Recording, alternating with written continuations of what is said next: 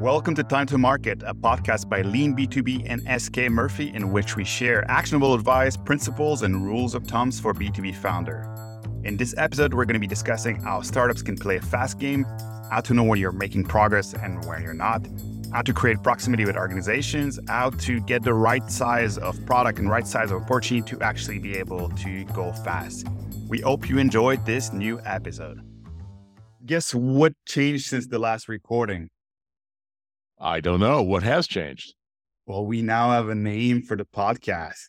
So we started the three first podcasts. We were kind of naming it, the new podcast. So this new idea that we're working on. But now we have a name, Time to Market. How do you like that? I like it. I like the Sean and Etienne show, but this is okay too. Yeah, it feels more like a bigger thing. And now we have a logo, we have everything. So we're good to go. It's that sell fast and break things mentality. We're getting started really quickly, and then we're iterating as we go along. What does this time to market mean to you, Sean? So from a startup perspective, I think it's how quickly can you offer people a result or an outcome that they're willing to pay for. So I'm talking specifically from a B2B context. B2B startups trying to get into market. How can you show them something and they say, yes, I'd like to pay for that. Yes, I think that'll have a positive impact on my business. So it's more than just getting on the market or feeling like you put something out and you're available. It's more having some kind of fit with what the expectations are on the market. Yeah, I would make a distinction between a launch, which to me is a marketing activity that is more of an announcement. A launch is not really a conversation. To me, getting in the market, you're having conversations, which means that you're talking to and listening to customers. And so that's making offers and then judging their reaction. So you're saying that just putting together a website is not the same thing as success? No. I think that's what I call veterinary marketing, where, the veterinarian doesn't actually get to ask the animal how they feel. They have to kind of judge by indirect signs what's going on. So I think if you're not having conversations, then I think, at least in B2B, I think you're doing it wrong. Okay. So we wanted to do an episode more about specifically why we chose that umbrella. What specifically do you want to talk about in this episode? I'd like to talk about how startups can play a fast game. In other words, how can you get in front of prospects with real offers as quickly as possible? And that's complicated, I think, by two challenges that startups face against incumbents. The first is incumbents have more resources and they have existing relationships with customers. So they have trusted relationships they can leverage. Normally, startups have fewer of those. Second, they have debugged capabilities that act as kind of grooves or channels, but that also means that they're more confident of their ability to execute. The implications of this are that startups have to identify new opportunities where the incumbent's advantages don't weigh as heavily on them, and then they have to learn faster than the incumbents are to make up for these deficits. And so I thought we might look today at how you spot opportunities earlier, how you learn faster, and how you execute faster. And to that end, I think that there are kind of three ways to do that. The first is to look into what customers are already using and see if you can add a missing piece, right? So instead of trying to come and do what we used to call a forklift upgrade, where you're replacing things, if you can just add a missing piece, that allows you to get in the market faster. Secondly, if you can shrink the scope of what you're trying to do so that it still provides value, but it's smaller, it's easier to iterate on small things than large things. That doesn't mean you have to shrink your vision for what the total product looks like, but you can focus on kind of the sharp end of the stick, so to speak, or the thin edge of the wedge. And the third is, in the same way that incumbents can leverage existing proven processes they've debugged internally, I think you've got to look at, can I take solutions that are already working, maybe in other industries, other verticals, other domains, and remix them so that I'm working with 80%, 90%, 70% proven, and then I'm just adding a piece to that. So either be adding a piece to the customer's infrastructure or adding a piece to existing solutions that work. So those are my three kind of thoughts there. Okay. So in a sense, it's a little bit like, how do you cut time in terms of finding the right thing to work on, getting something in the market, and also a little bit how to learn faster than the other organizations, or how do you find ways to actually find the right model or the right framework for what you're trying to put together as quickly as possible? I think there's a couple of outcomes when you're kind of telling people about what you can do for them. The first is what's called MIGO, my eyes glaze over, and so Okay. that means that it's not working, Yeah. and you should learn to detect that very quickly in your interactions so that you don't keep going on when they're like not interested. So that's actually data. It doesn't feel like data. It feels kind of painful, but it's actually data. One of the ways you can tell you're learning something is you're surprised, right? If everything is going according to plan, you're not really learning anything, right? And then the second thing is when their eyes light up, where they say, yes, I think I could see doing that, or what about this? Once they start to add constraints or to help you remix the solution, then you're starting to get uptakes. You're looking for either this isn't working for me, or here's how you can fix this, or if you could do this, this would be compelling. Yeah, I do have some concerns with that, with the idea of like all learning is good. To me, I've already had issues with the idea that, because you can spend your life learning things, like you can spend your life learning different things about different types of customers, and it can feel like you're always discovering new things, and it can feel like it's all exciting, all these things. It's just, I find it's easy also to get caught up in this all learning, all discoveries, all these things without necessarily making progress. It feels like there's a lot of these phases within the startup that can take a lot of time or can steal a lot of the founding team's attention that don't necessarily equate to progressing. And it does feel, because starting out a business is often an exploratory process initially, at least, it does feel like there's a lot of room or possibilities of going in the wrong direction and kind of realizing 6 months later, oh, we learned all these cool things, but we didn't actually make progress beyond launching or beyond having these interviews with random people where we were told different things. So maybe based on that, how do you make sure that you're actually making progress? Well, I think that's a fair criticism and one that hadn't occurred to me. So I think there's two things going on.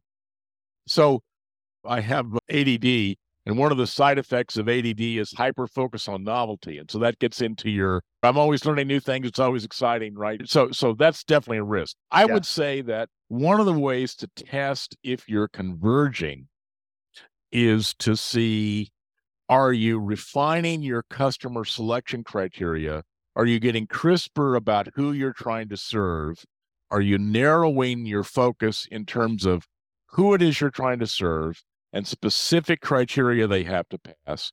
And then what is the problem or need you're trying to address? And is that getting narrower? And I think one of the symptoms of the first kind of failure you're talking about, where you're just running around sniffing every flower, is that you never narrow your selection criteria. You never focus. And I think some entrepreneurs are afraid to do that because they think that they're shrinking the market. And they are. But you're trading that focus on a niche, hopefully for the ability to actually get into some market and start to get traction, start to get uptake. Well, to make progress, you kind of need to know where you're going.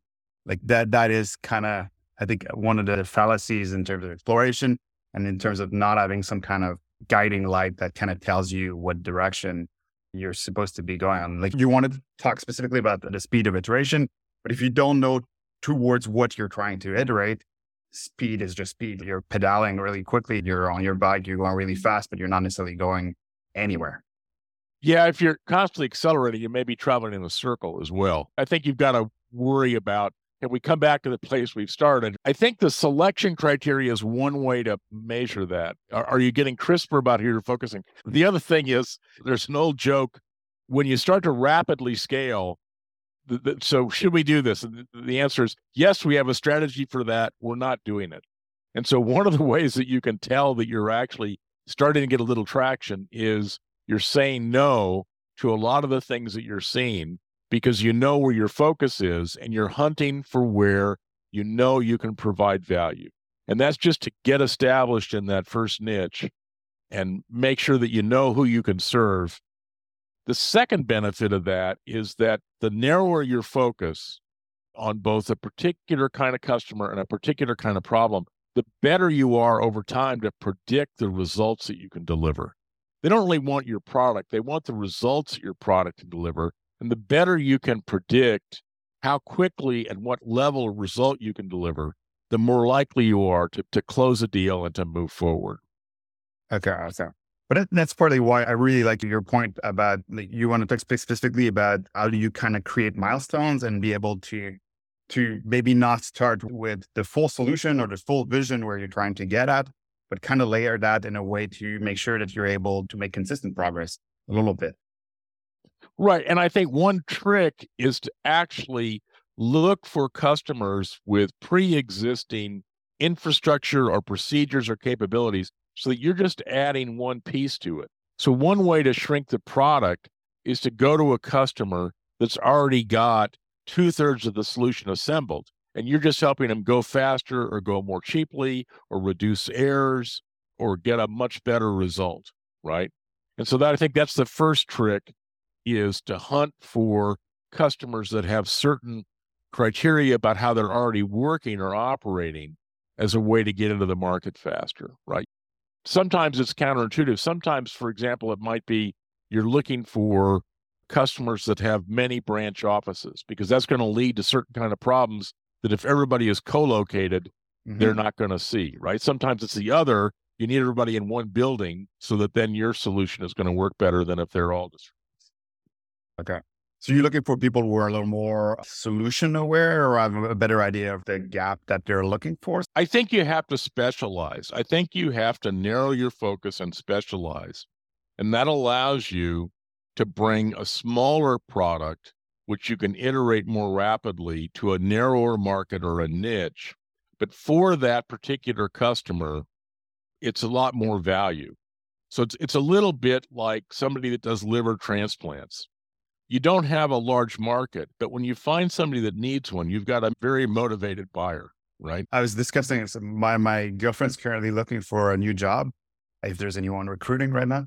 But we were discussing a little bit how she should position herself in the market. And we're discussing how she should try to create a category of one. So more or less be in a market of one as opposed to be a broader market where she could fit multiple positionings. But you get to that point if you're very, very narrowly focused, it's easier. The path is a little bit clearer to find the companies you should be working with or the companies you should be trying to convince to buy your product, because there's more clarity around the value that's provided because you've narrowed it down a little bit.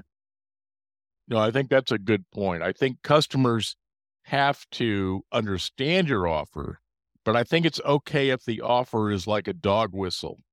You blow the dog whistle, none of the cats look up, but a couple dogs come running. So to the extent that they realize it's just for them, it makes sense. Okay. So I have something that is more narrowly focused on a specific set of problems or extension to the existing infrastructure of companies.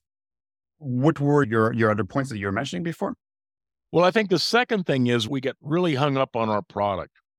And we work with a team that was developing a new piece of instrumentation, and they were looking at this process of how do you get this installed in the lab, and this is going to be expensive.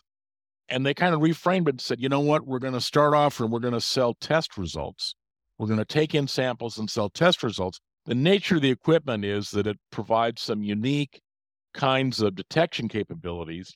So we're going to hunt for people that are trying to do certain kinds of experiments, certain kinds of diagnostics, and then we're going to sell them that result. And then at a certain point, as you run multiple tests for a particular customer, the customer goes, well, wait a minute, why am I paying you to do this? Can I buy one of these boxes, right? And so you're getting them over the hump, but they've already recognized the value because you've sold them the result. And I think a lot of teams would be better served to put their software behind their back or their box behind their back and figure out what is the output that I can deliver that the customer actually wants to pay for. That also, if you're doing that inside of your, kind of your four walls, your speed of iteration can be much higher as opposed to, oh, let me upgrade your software. Let me upgrade the software on the server. It looks more like a service. And so the classic counterpunch to that is that doesn't scale very well. But in the beginning, you're not actually looking for scale. You're looking for proof of value. You're looking for somebody wants to pay for this, right? Yeah. Yeah. I would even argue like before that, you're looking for proximity. You're looking for a way to even have these discussions, like make sure that the people are willing to have these discussions. So you're actually proving that they want to have these exchanges where you're able to kind of have these conversations around value where, okay, like if we did this in this format specifically, you want to have that proximity where you're actually able to exchange on the value exchange itself and be able to figure it out. I remember past startup that I had, our voice, like we were trying a little bit to squeeze a solution that probably would have made a great consulting company. Like we're creating reports that were analysis of the company's employer brand positioning. So we're trying to do that with software, but we're kind of trying to squeeze that software solution onto something that could have made a great business for someone willing to do consulting. But then you get that mismatch in terms of expectations. And because you're trying to sell it in a way that is more or less involved in terms of you're not trying to actually do the consulting and all these things, it becomes a yes, no discussion with the company. So you don't have these ongoing exchange where you iterate on the value and make sure you're able to find the right fit for the model that you're getting at. So you're actually missing out on a lot of these insights and those conversations that can help you make progress at this stage. So going back to the girlfriend remark for a minute, to the extent that but to the extent that you're trying to offer a unique product, or at least a differentiated product. Yes, which is what we are. Yeah. Then you have, I think the question of will they pay for the service? Will they pay for the test?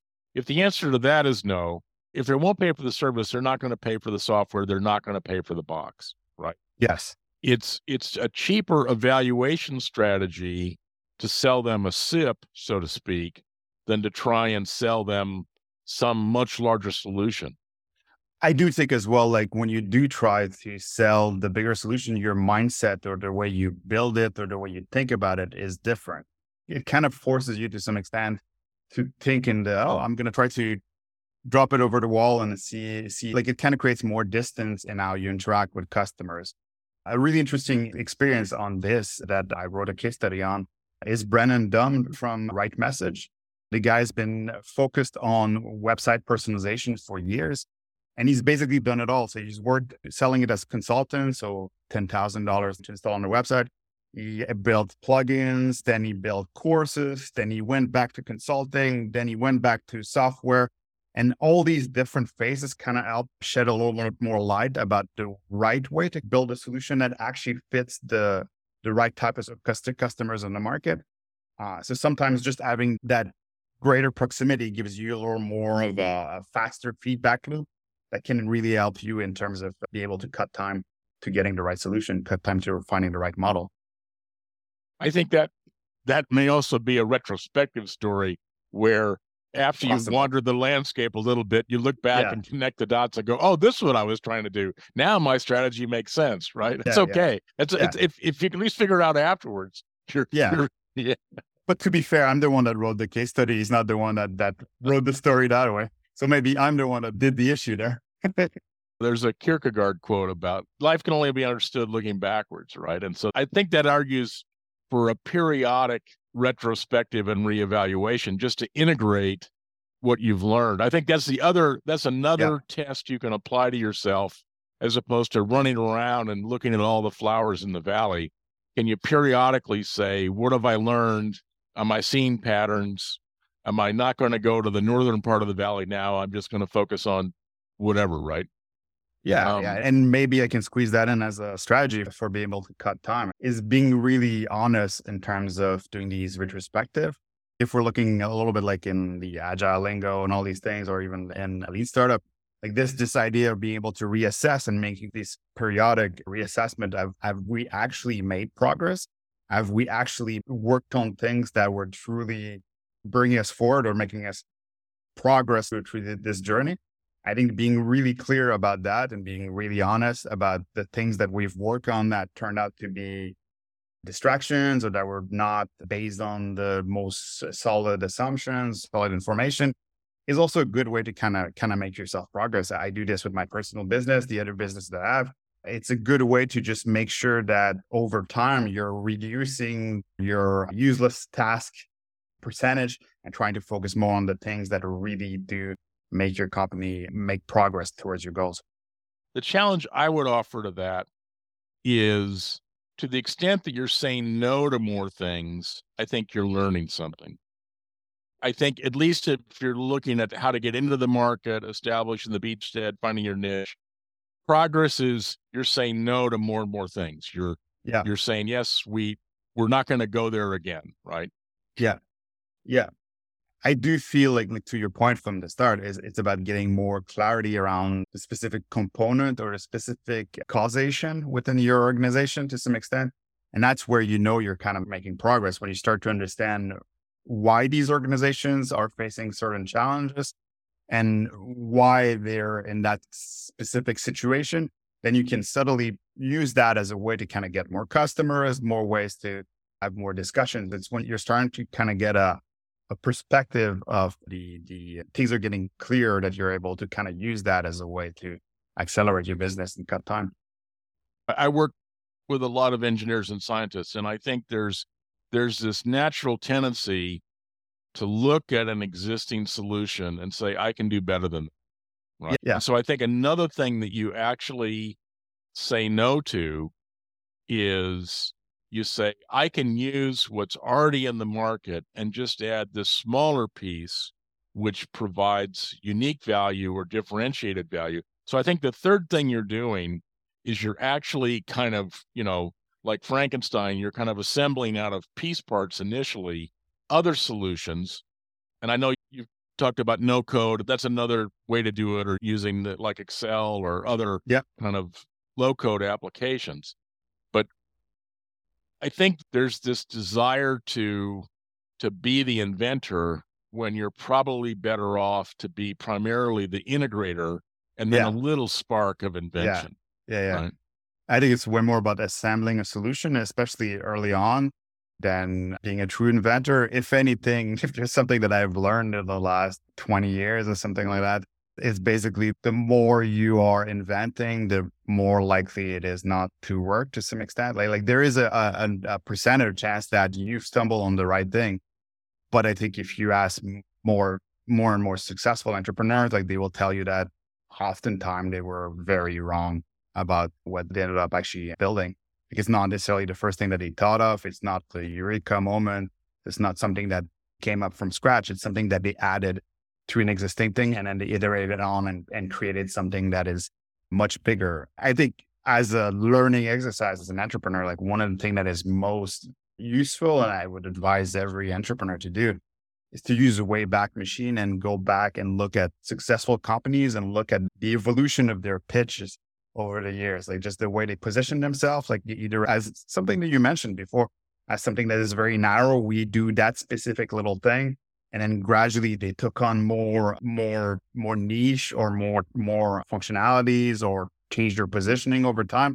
It is very, very educative to see how even some of the companies that are worth billions of dollars today, they started as very, very, very simple things, or they started as things that were actually not related at all to the things that they are doing today. Like even companies like ServiceNow that I looked at a while back, like it started as a tiny thing and then it went, and now it's this massive organization that it's very, very fascinating.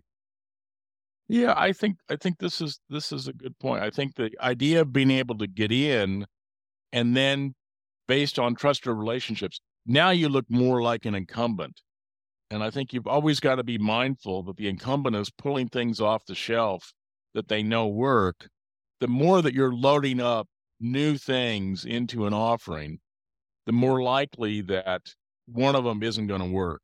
And if it's in series, if all 3 or 5 or 7 things have to come together to work, your odds of a kind of a synergistic success go way down. Yeah, yeah.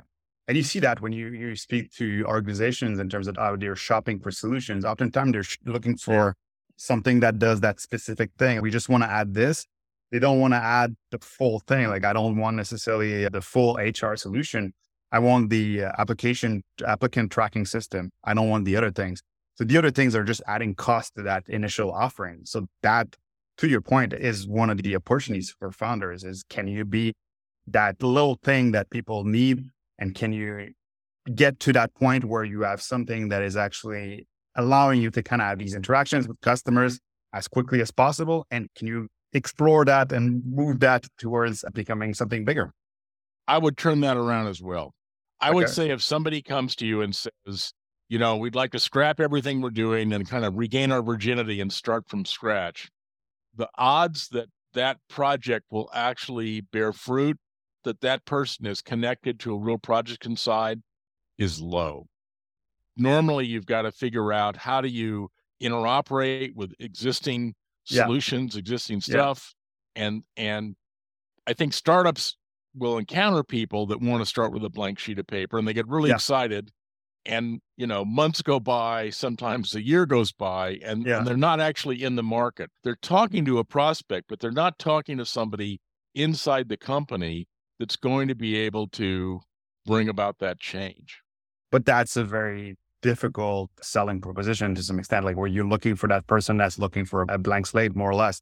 It happens where you have like that new VP that comes in, like, burn everything. I'm going to be the new genius that reinvents everything we do. It does happen. But if your business success is predicated on finding these guys or these girls that have this kind of mindset, you're probably better off relying on things that are more, I guess, more likely to happen, like finding someone that actually has a specific need for a specific thing. Like that upgrade or that sale is going to be faster based on what we're discussing, but it's also going to be more predictable, which is good for you. I would also say that the number of self-declared visionaries that are new arrivals that succeed is low. Now, if you talk to somebody that's been at the company a while and seems like they're respected, and they say, we realize we've reached the end of the road with how we're doing this, we need to change. Okay, I think that person, you can say, okay, they're probably willing to make bigger changes. But even there, they're going to want some kind of transition strategy. They're not going to say, okay, all those customers are serving with are things that are working. We're just going to fire them and restart and bet all of our future on a tiny startup that no one's heard Yeah. of. Yeah. I think that's definitely a bigger topic that we should definitely cover in a future episode. But for now, if we were to sum it up, like, how would you frame it as the most actionable ideas that people should be focusing on? I think I would pick two. I would try and narrow my focus as much as possible to what is the incremental output, the incremental result that people are willing to pay for, and figure out how to deliver that. And secondly, when you're looking at what constitutes your product, the more that you can incorporate things that are already available to your customer in their environment, or already available off the shelf as proven solutions, you're reducing your risk of failure. So you're kind of shrinking in two dimensions. You're trying to focus on just the exact thing they want and making as little disruption as possible to existing workflows, practices, infrastructure. Okay, that's great. That's great. So where can people go to find out more about our stuff? Give us feedback for the podcast and everything. Well, there's Lean B2B and SK Murphy. Yes, otherwise on Twitter. And we're actually going to be continuing this discussion in the next episode where we talk about the flip side of the coin. So what happens when your time is running out and what's the impact on startups? Thanks for listening to the Time to Market podcast. You can subscribe on your favorite app, leave a review, share, and we'll see you next week for more actionable advice.